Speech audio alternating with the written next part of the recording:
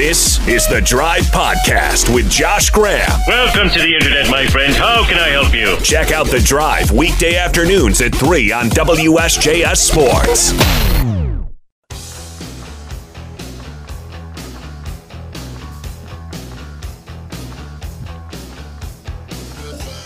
So glad to have you on this Monday Drive, WSJS, News Talk Sports for the Triad.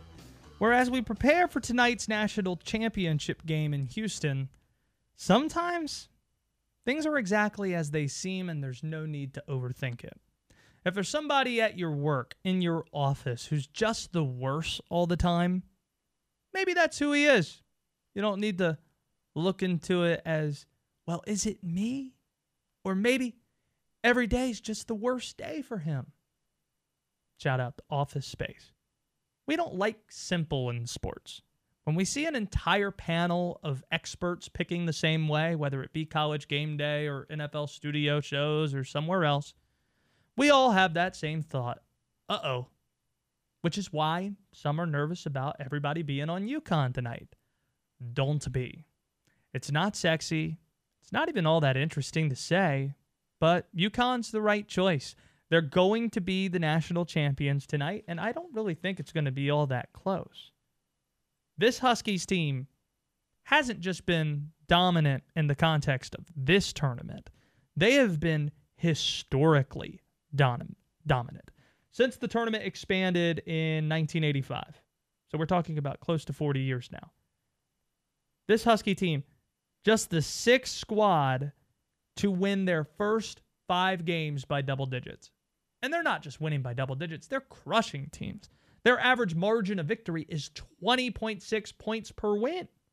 That puts them in 2001 Duke territory. 2009 Carolina blowing through everybody on their revenge tour on the way to Detroit, beating Michigan State in the championship game by 1 million and holding up the trophy. That's where this UConn team is statistically. And when you look at those other teams that won by double digits, 4 of the first 5 went on to win the title game. The one exception was North Carolina in 2016, the last time the NCAA tournament, the Final Four, was held in Houston. Carolina losing at the buzzer to Villanova. But do you know who had a sense that that might happen? Las Vegas. Given how dominant North Carolina was, you might expect them to be a big favorite against the Wildcats. North Carolina was only Send that cash out, family. North Carolina was only a 2-point favorite in that game. Vegas is a good place to go when trying to get a pulse on a game. There's a reason why they make all that money and build those big old buildings that they have out west. That's where I start in trying to get a feel for a game. And Las Vegas is telling us clearly what's going to happen tonight. UConn is listed, according to DraftKings, as a 7.5-point favorite.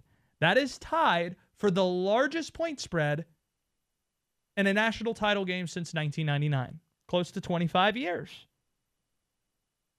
They are the 8th team since that time in 99 to be favored by 5 points or more in the national title game. You know what happened with the first 7? They all won, and 5 of the 7 covered.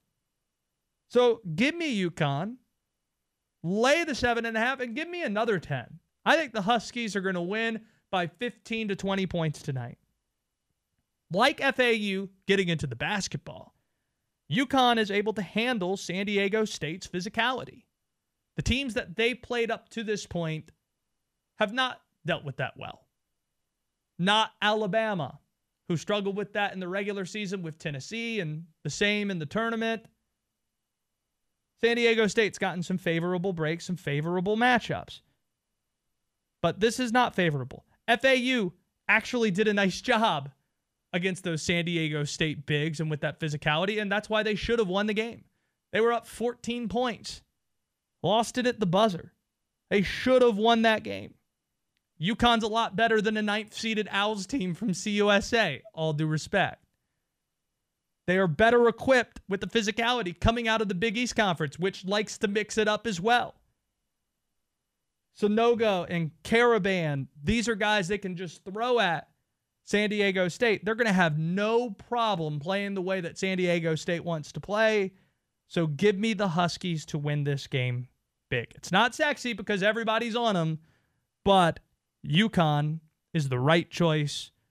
Sometimes you look at things and you don't need to overthink it. Sometimes things are exactly the way that they seem.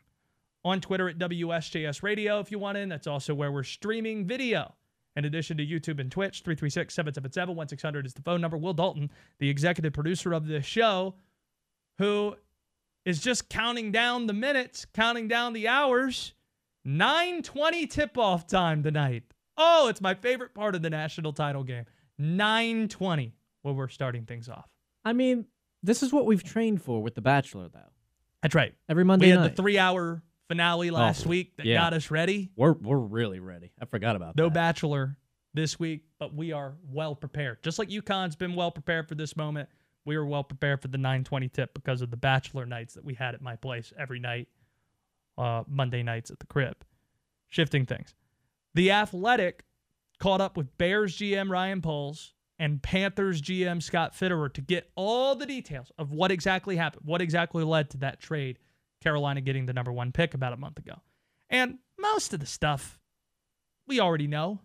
It's not particularly newsworthy, but there is one detail that I think I didn't know about, and I think is very interesting. Will be very interesting to fans.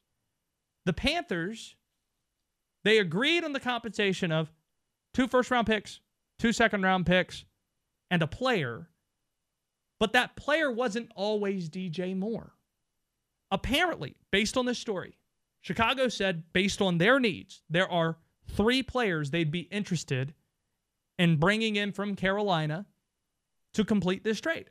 Derek Brown, Brian Burns, or DJ Moore.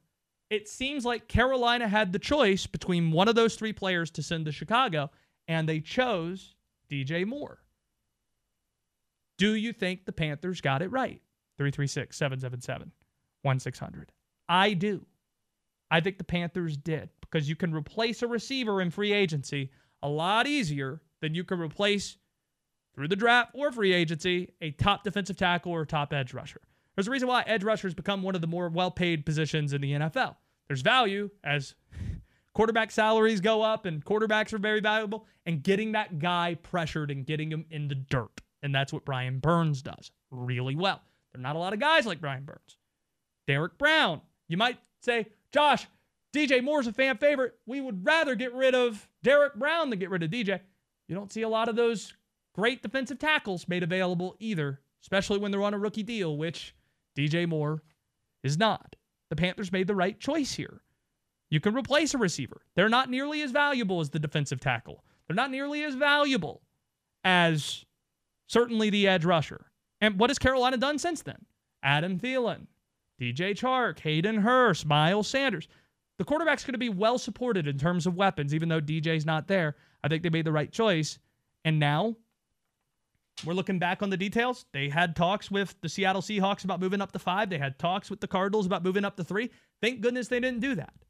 Because if you move up to 3, you're picking the 3rd best quarterback available. And it seems like Carolina only likes 2. If you're moving up to 5, you might have to get the 4th best quarterback on the board. If you're going to take a swing, take a real swing. And they got up to the number 1 pick. Yes, they had to throw DJ Moore in there. They didn't want to do it. But out of the options that were available, the Bears wanting to settle a need with a player, if it was DJ, Burns, or Derek Brown, I think they made the right choice in sending DJ Moore in the trade. Even though he's perhaps, after Christian McCaffrey was traded, the most popular Carolina Panther for the last couple months of last season.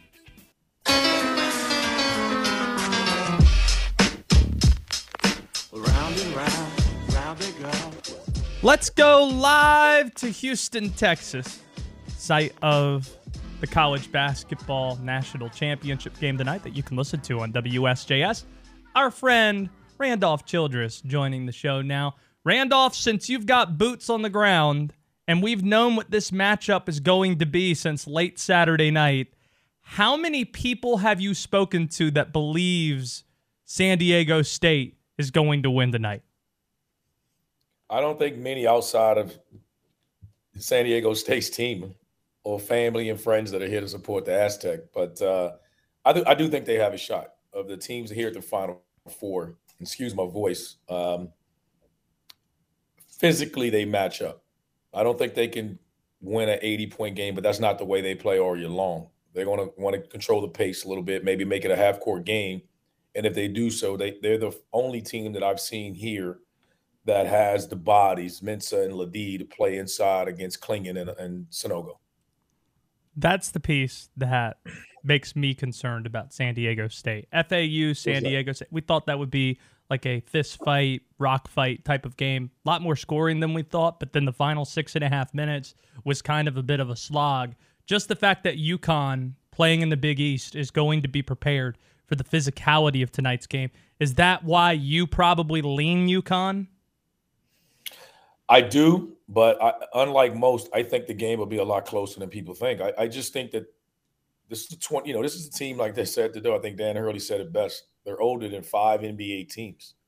I mean, this is a veteran group of men that San Diego State has, and they have the size, they have the physicality to bother UConn. I mean, I don't know if they're not as explosive as UConn can be with Jordan Hawkins on the offensive end, and he gets going. But Matt Bradley played exceptionally well last game, and Ladie came off the bench, and he was actually the closer for those guys, and he was the backup big, and he's a really physical guy that I think should start just to physically match up with Adama Sonogo.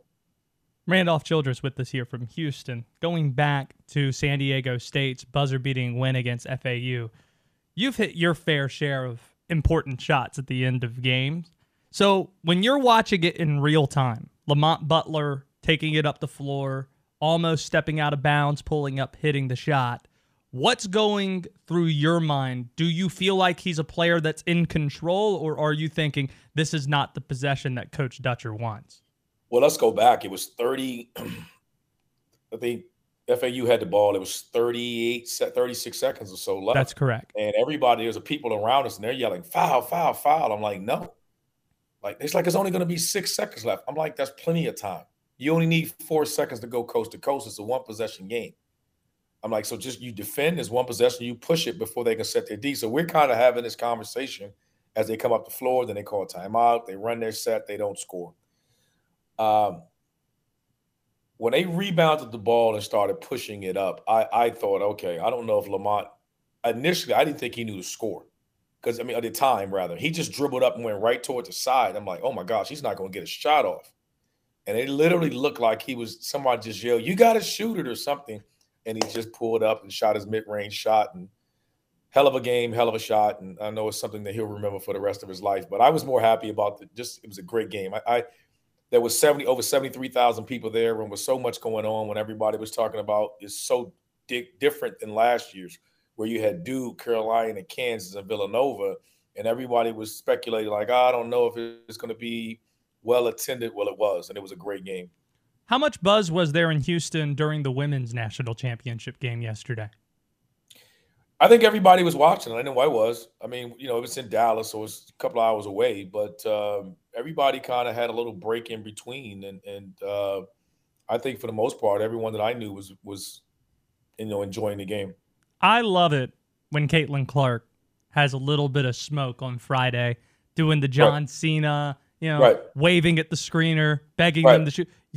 You're known for, waving at a player. I've been known to talk a little trash. A little bit. So when Angel Reese gives it back, frankly, I'm not surprised by a lot of things, but I've been surprised by the blowback that I've seen to her giving it back to Caitlyn Clark a little bit. How much do you like seeing that element of it on the floor? I love it. And, like you, a little surprised, but then again, in today's time, I'm not. Any idiot with an opinion can form their opinion and kind of, just hit a Twitter and send out a tweet and talk about calling this young lady class. These are college kids. And to see some of the response and actions of adults commenting on the women's game, they're competing. One, it tells me you've never played a sport a day in your life, which is part of the problem. And you're commenting on college kids and calling them classless and everything else for talking trash to one another. Caitlyn Clark knows that. She backs it up. She just got the short end of the stick that night. And everyone else got into that game. And you saw Reese talk about it. You beat South Carolina. You were talking trash. That's our league. You know, that's the big part of this. Everybody's here defending their league. Everybody's here talking about their league. And it's the Big East are saying that. The Big West are saying, hey, we deserve more teams. And ACC is like, hey, we're the best. Everyone is constantly doing that. And credit to LSU and their staff, Kim Mulkey and them, national champions again, and well-deserved and played a hell of a game. As far as the trash talking and everything else, I'm here for it. Randolph Childress is with us here. Getting further into trash talk and what you noted there with leagues and such. We heard our guy T.O. giving it to Jeff Goodman a little bit from the field of 68. How much has Randolph Childress, followed suit as a tag team partner and given it to Jeff a little bit for the mid-major comments? I'm really in the race with that. Like, I don't want to hear that from Jeff. Jeff knows that. See, Jeff knows who to pick with and who's to talk to about that kind of stuff. He can't come to me with any of that foolishness that he talks about mid-major leagues and all this crap. I'm like, man, get out of here. Historically, it's without a question. And we had Boeheim on yesterday, and we talked about it, and he was great, seeing him and talking to him about that. But, Jeff is Jeff, and he likes to stir the pot a little bit with certain things, and he's formed his opinion, and I respectfully disagree, and I think it's the best league. People want to compare it to a time when I played or as recent as so many years ago. We only got 5 teams in. I think the league is better than most think, and I don't think some of these other leagues is as strong as they believe that they are. So I think overall we'll figure this out, and I think the league will make steps and strides and get back to playing great basketball and get even Carolina, for that matter, get in the tournament again next year. Tying it back to the national title game, we'll close things out with this. Randolph Childress joining us on WSJS from Houston. This statistically, historically, UConn seems like a dominant team in this tournament, unlike many we've seen. You look at the history of the tournament since expanding to 64 in 1985, there are only 5 or 6 teams that have won all their games by double digits getting to this point. Right. It doesn't feel right to compare them to 2001 Duke or 2009 North Carolina when you consider guys aren't sticking around the same way, the transfer portal, chemistry, all of that. But it does remind me of a team that you just don't want to be in their way, like 2018 Villanova even, that was dominant the entire way. How far are you willing to go in talking about the level of dominance we've seen from this UConn team, especially if they win tonight and win by double digits?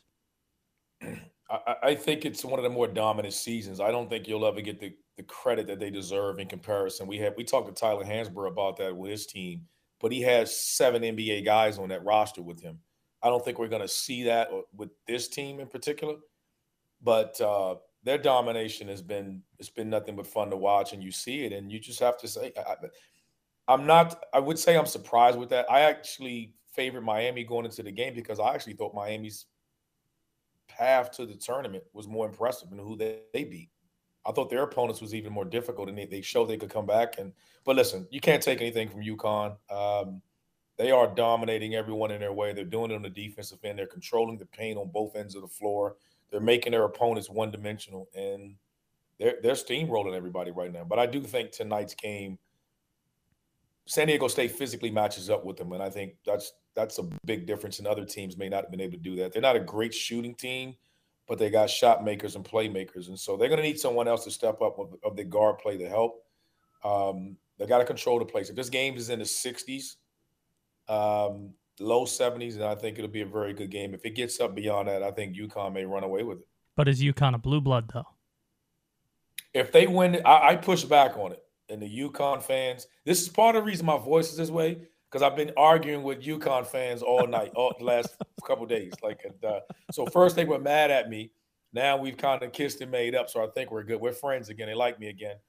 But I will say this. I said no before, and I meant that. But if they win this and close this out, then the conversation is open, and I think you really have to consider them for their 5th title, 3 different coaches in the last, 20, 25 years. That's impressive, and I may have to say, UConn's a blue blood. If we're going to consider Villanova a blue blood like a year ago, or some of these other teams that we do outside of Kentucky, Kansas, and Duke, then you have to consider UConn right at the top of the list. Randolph, you do so much to help us out. Let us help you out a little bit. See, this is year 2 of you in the broadcast game. It is. So you got a little bit of a tired voice right now, a little bit hoarse. Has anyone given you the perfect recipe for how to remedy this? They have not. Okay. Get yourself some warm water, some hot water. Honey, hook yourself up with that. I'll write this down. Yeah, this is important, actually. And I don't know if you're big on spicy food, but find the spiciest of food you can find so that way you can, it just does good stuff for the throat. Hot food and hot water with honey, and you'll be ready to go hours from now for tip. You're welcome, Randolph Childress. Well, I'm going to have to pass on the spicy food. I already got one end. It's bothering me coming out of one end. If my body gets some spicy food, I'll be hurting at the other end. So we're going to pass on that one. I'm going to have to just drink hot water and honey, my friend. Randolph Childress, thank you so much for the time, my friend. Have a great game tonight. Appreciate you spending the time. Appreciate you having me, Josh. Check this out. We're on at 5. The perfect blend of sports and pop culture happens this evening at 6 with The Rich Eisen Show. Okay, let's get this show rolling. Hit it. Now back to The Drive with Josh Graham. We'll attach letter grades to the sports weekend in about 15 minutes in a segment we call Graham's Grades. But speaking of things from over the weekend, there are good April Fool's jokes and there are bad April Fool's jokes. And locally, we saw examples of each. I don't know who was the first, air quote, media outlet to do this on Saturday, but more than a couple did the Caleb Love has committed to Duke joke. And number one, it didn't really fool many people because anybody who follows basketball knows that wouldn't happen, not just for Caleb and for Duke, but also I don't think Duke has the room to add Caleb Love to its roster. So it was absurd on its face. The only people who were duped by it are people that really didn't know college basketball, that maybe watch in the month of March, and that's it. And they're thinking, Caleb Love, he's a Blue Devil now. I'm just so distracted by baseball. Guess what, WD? They hit another home run. San Francisco's hit like 4 home runs in this half inning. I'm watching random baseball games now. I'm so excited that the season's here. Your ways has worked out of watching. And I've watched a lot of the Chicago White Sox because I like Jason Benetti, who used to be the voice of the Winston-Salem Dash way back when. Yep. And he's just really good. And in addition to that, they had a lot of guys who played for the Winston-Salem Dash. So watching them, and this guy's just getting shelled and cursing into his glove. That's always one of my favorites. I love that. When you curse into your glove so people can't read your lips. Yep. Yeah, 4 home runs in an inning. It's tough. Just a couple of blowouts going on right now. What were we talking about? Oh, yeah, Caleb Love.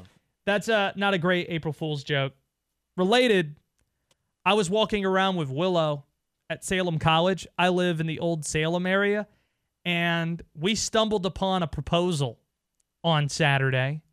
Beautiful day. I saw this. I had a conversation with this couple before, and they had their dog with them too, and I thought it was a little bit of a jerk move by the guy not to want to have their dog meet my dog. So I just let them walk away a little bit, and then I followed where they were headed because we were going to the same grassy area with the rotunda that they have at Salem College. And then me and Willow saw he was on one knee. So I gave him a break. This guy was planning something a little bit bigger than worrying about his dog meeting Willow. So congrats to that couple if you might be listening to the show. But I did have the thought, proposing to your girlfriend on April Fool's Day is a choice. It's not a choice I would ever make. Then again, Roy Williams retired on April Fool's Day. And this is the problem with rightfully so, people believing the Caleb Love stuff, because Roy Williams ruined this. He did. He decided to troll us all and be like, you know what? I'm going to retire, and they're going to think. I feel so bad for their PR guy, who's one of the best guys in the business, Steve Kirshner, who was blown up with text and had to put in the release in all caps, underlined with like a highlighted. It's highlighted. This is not an April Fool's joke. Right. And people still blew up his phone saying, is it an April Fool's joke? So that's a bad April Fool's joke. Usher, meanwhile, in Raleigh at Dreamville Saturday night, might have had the best April Fool's joke. You know, I don't know if you guys listened to some of the interviews that I did before we decided to do this show, but as promised, I said I would have a special surprise for you tonight, ladies and gentlemen. You guys want to know what that surprise is? Ladies and gentlemen, without further ado, put your hands together for the one, the only, Beyonce.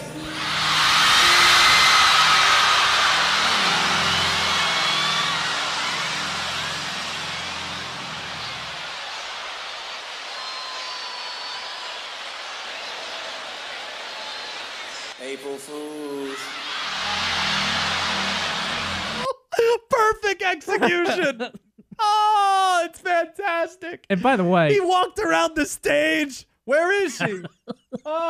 Where is she? Pretending. And the audience was completely fooled by it. Yeah. Oh, that's a perfect April Fool's joke. Keep in mind, because we're on a radio show, I had to edit out like so much of the audience noise there that was like maybe a minute long of them just. They were all in. They believed Usher. They did. I mean, he was pretending to ask somebody behind stage that probably wasn't even there. Like, where's she at? Is she okay?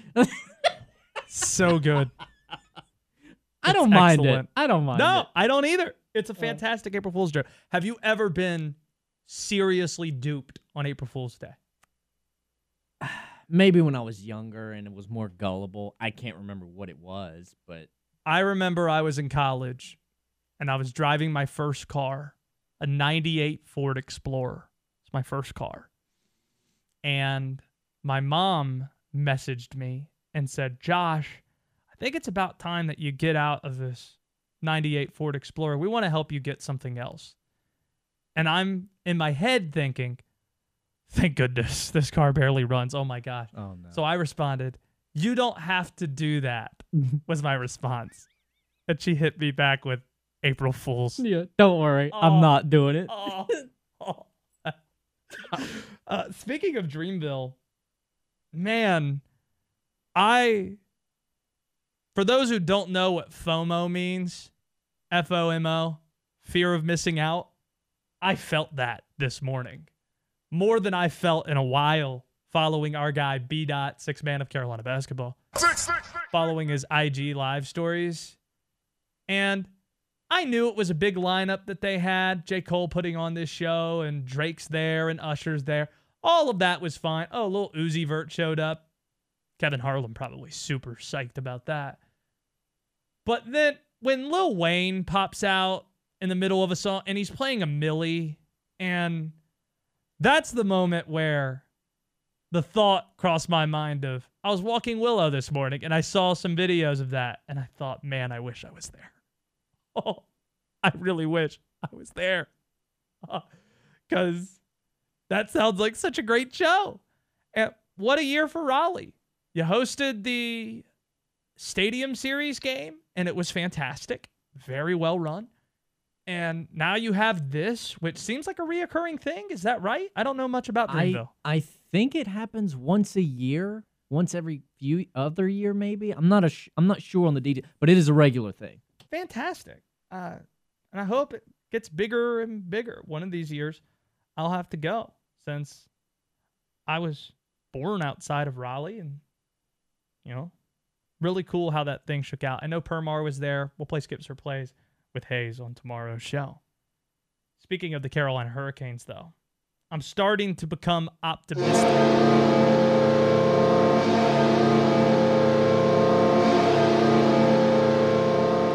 Optimism was at an all-time low for me on Friday. I was saying that their Stanley Cup hopes are dead and all that.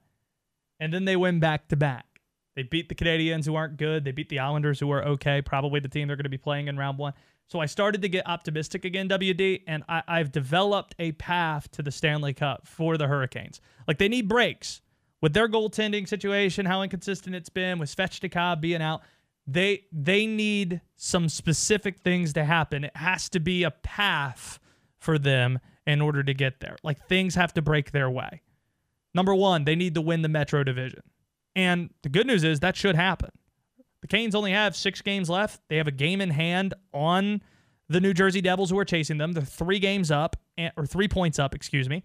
And They don't play any world beaters the rest of the way. So Carolina should be able to hold off New Jersey the rest of the way to win the Metro Division, which means they'll get the Islanders in round one, meaning the other side of the Metro, the Devils, will play the Rangers.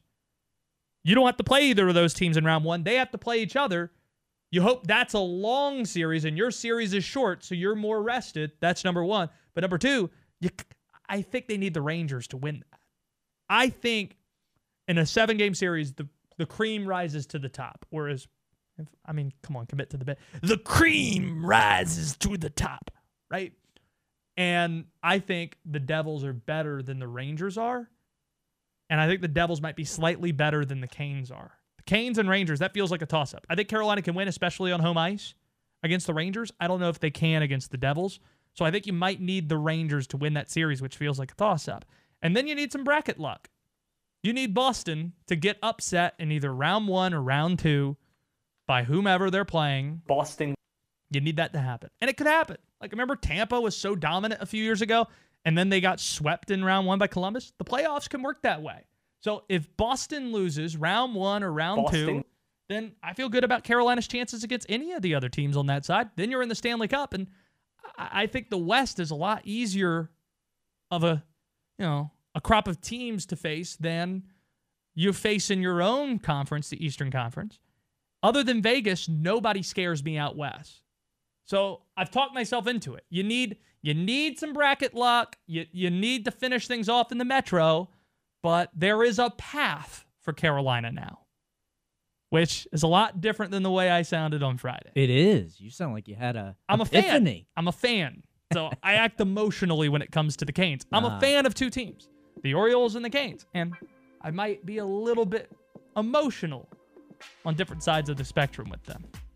That's why I'm a little bit more reliable on college basketball, college football, the Panthers, or whatever, because I'm not so much emotionally attached to it. To recap the weekend, we'll attach letter grades to it and Graham's grades. Next on The Drive. You're on The Drive with Josh Graham, WSJS.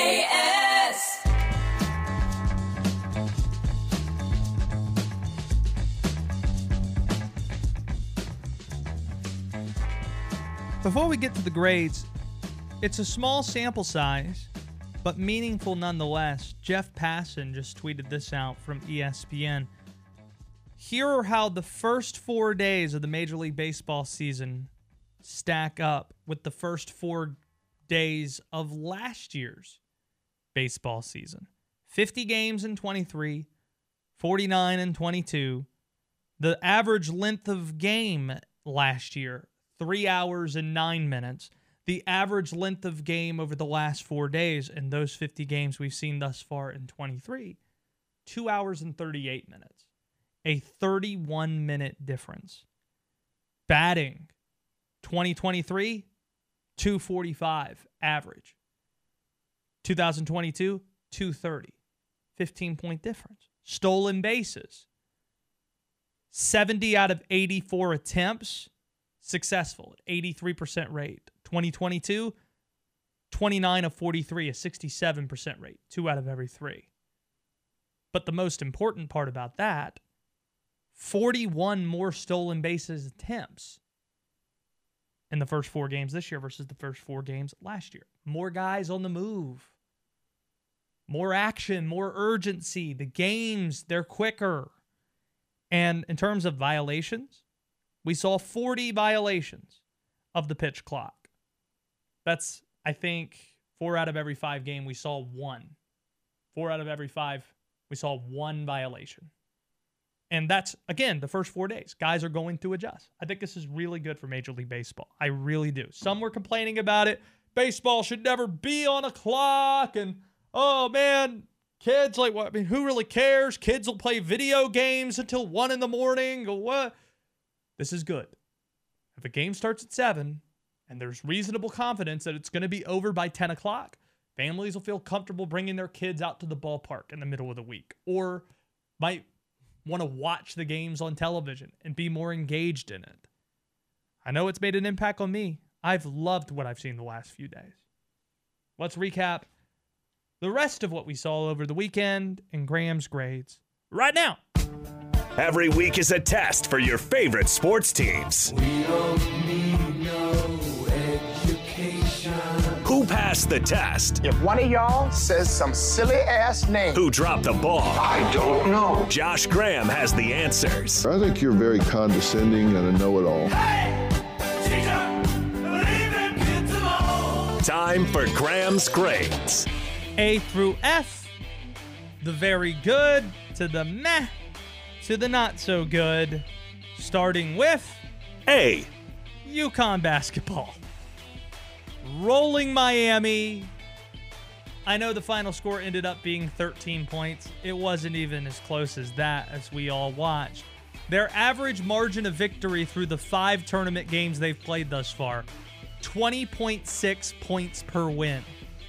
They are just the 6th team since the tournament expanded in 1985 to win their first 5 games all by double digits, getting to this point. Truly dominant at every stage of the tournament, leading to tonight's national championship game where they're a 7.5-point favorite against San Diego State. B. The FAU San Diego State finish. Huh? Josh, there are more points than we thought we'd get in this game. It ended at the buzzer. How is this only a B? The final 6.5 minutes was exactly what we thought the first 34.5 minutes were going to be, or the first 33.5 minutes, if I could do a little math on the air. It wasn't very good down the stretch. I think combined, both teams made 2, maybe 3 shots in the final 6.5. So it really got bogged down late, but there was a lot of scoring in the first half, and it was a close game, and you have that memorable moment at the end with the buzzer beater hitting the shot. But even on that possession, it was sloppy. It didn't look like something good was going to come out of it. This is something I want to talk with Randolph Childress about, what he was thinking being in the building watching that possession, whether or not he thought that he was going to be able, Butler, to rise and fire the way that he did. It's something we're going to remember, 2 mid-majors playing in the Final Four, and a buzzer-beating shot at that level, too. It's a B. C. Jim Valvano being inducted into the Basketball Hall of Fame. You might also question, Josh, why is this a C? It sounds like good news. What took so long? Like, if you would have asked me going into the weekend, hey, is Jim Valvano in the Basketball Hall of Fame? Yeah. What? Why even have a Basketball Hall of Fame if Jim Valvano's not in it? WD, how many? There are 4 other. Let me double check this. There are 3 other NC State Basketball Hall of Famers. Can you name any of them? Jim Valvano's the 4th. Is Bones McKinney one of them? Bones McKinney, who flipped from NC State to North Carolina and then coached Wake Forest. Not who we were thinking of here. Kay Yow, the legendary women's coach. Everett Case, who is one of the more iconic and influential figures in all of college basketball history. You could argue created the league. And the best player in college basketball history, or at least ACC history, David Thompson. Jim Valvano, the 4th. And it's bittersweet because obviously he's not here with us. And, you know, it's been 30 years, but how this man's not already in the Basketball Hall of Fame enough to knock what is inevitably, or certainly great news, a couple of pegs to a C. It's a little lukewarm. D. The women's national championship game. Great weekend for the women.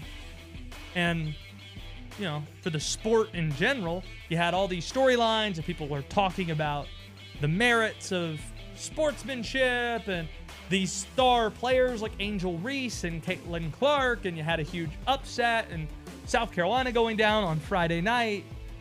But the championship game never really felt like it was in doubt. You know, like the officiating is being discussed and sportsmanship's being discussed because the game wasn't interesting enough to be discussed on its merits. Like, what else are you going to say if you're not talking about the officiating or Angel Reese / Caitlyn Clark today? You're just going to talk about the fact that LSU hit 1,000,000 threes and blew out Iowa? We're going to talk about how great Kim Mulkey is? I don't know about that. Maybe we could talk about her outfits, but it's a D because of how the game actually turned out. It wasn't the result that we wanted, and it being a lopsided game, the officiating piece of it being a discussion point, and sportsmanship being a discussion point. Not really the topics you want coming out of a championship game. It's good that you're being talked about, but not the greatest topics because the game wasn't so great. F. Being a Baltimore Orioles fan this weekend, I might sit down for this. Have a seat, buddy. The Orioles lost 2 out of 3 against the Red Sox. Which you might think, Josh, what's the big deal? The Orioles are in Fenway. The way they lost on Saturday still hurts me this moment. I'm cooking dinner Saturday night. Got the game on. And there's a fly ball that's hit the left field with 2 outs. Lazy fly ball, no one on base. The Orioles are up by a run. And I don't even know the guy's first name. McKenna, who was not in the lineup yesterday, and I don't think that was a coincidence. He gets underneath the ball, does not see the ball all the way into his glove, drops third out. I had my hand extended in the air in my kitchen as if somebody was watching, except my dog Willow, and thinking that the game was over. And then 30 seconds later, next guy steps to the plate, hits a home run to left field, and the Orioles lose on a walk-off home run by a run. Nuked it. Didn't nuke it. It was a foot. It was a foot. Oh, you Orioles. He drilled that ball. He drilled the ball, but it cleared the fence by a foot to the point where it didn't even get to the fans. It banged off like this little area between the top of the wall and where the fans are at and went back out onto the field. So it barely cleared the wall, too. You blew it. It's very painful. I'm in pain today. Mm-hmm. Tough. Spent the entire weekend hanging out with Willow, though. It's been good. Teaching her not to bite things. I don't know how to do that. Like every website says, don't punish your dog. I'm like, well, what if the dog's in the wrong? Yeah, what if it doesn't know it's wrong. So can the dog ever be wrong? Well, punishment is supposed not bad punishment, but just like, like teaching it. Like that's not good. Right, but how do you teach that? Is what I'm learning right now. We're in the process of that. Because I'm pro positive reinforcement. But if the dog's not knowing what it's doing is bad. Take her little milkshake away. Take her toys away. But then toy privileges. I don't know. I think some would even say that's too harsh. Oh, please. I don't know. We watched some movies. I rewatched Moneyball, which you'll be watching this week for the first time. I rewatched Inception yesterday. Sarah Bradford struggled to follow that one for a little while, and then she looks at her watch. What time is it? There's still an hour and 45 minutes left in this movie. I'm out. Yeah. A little bit of a long movie and a head twister. But that's been Graham's Grades.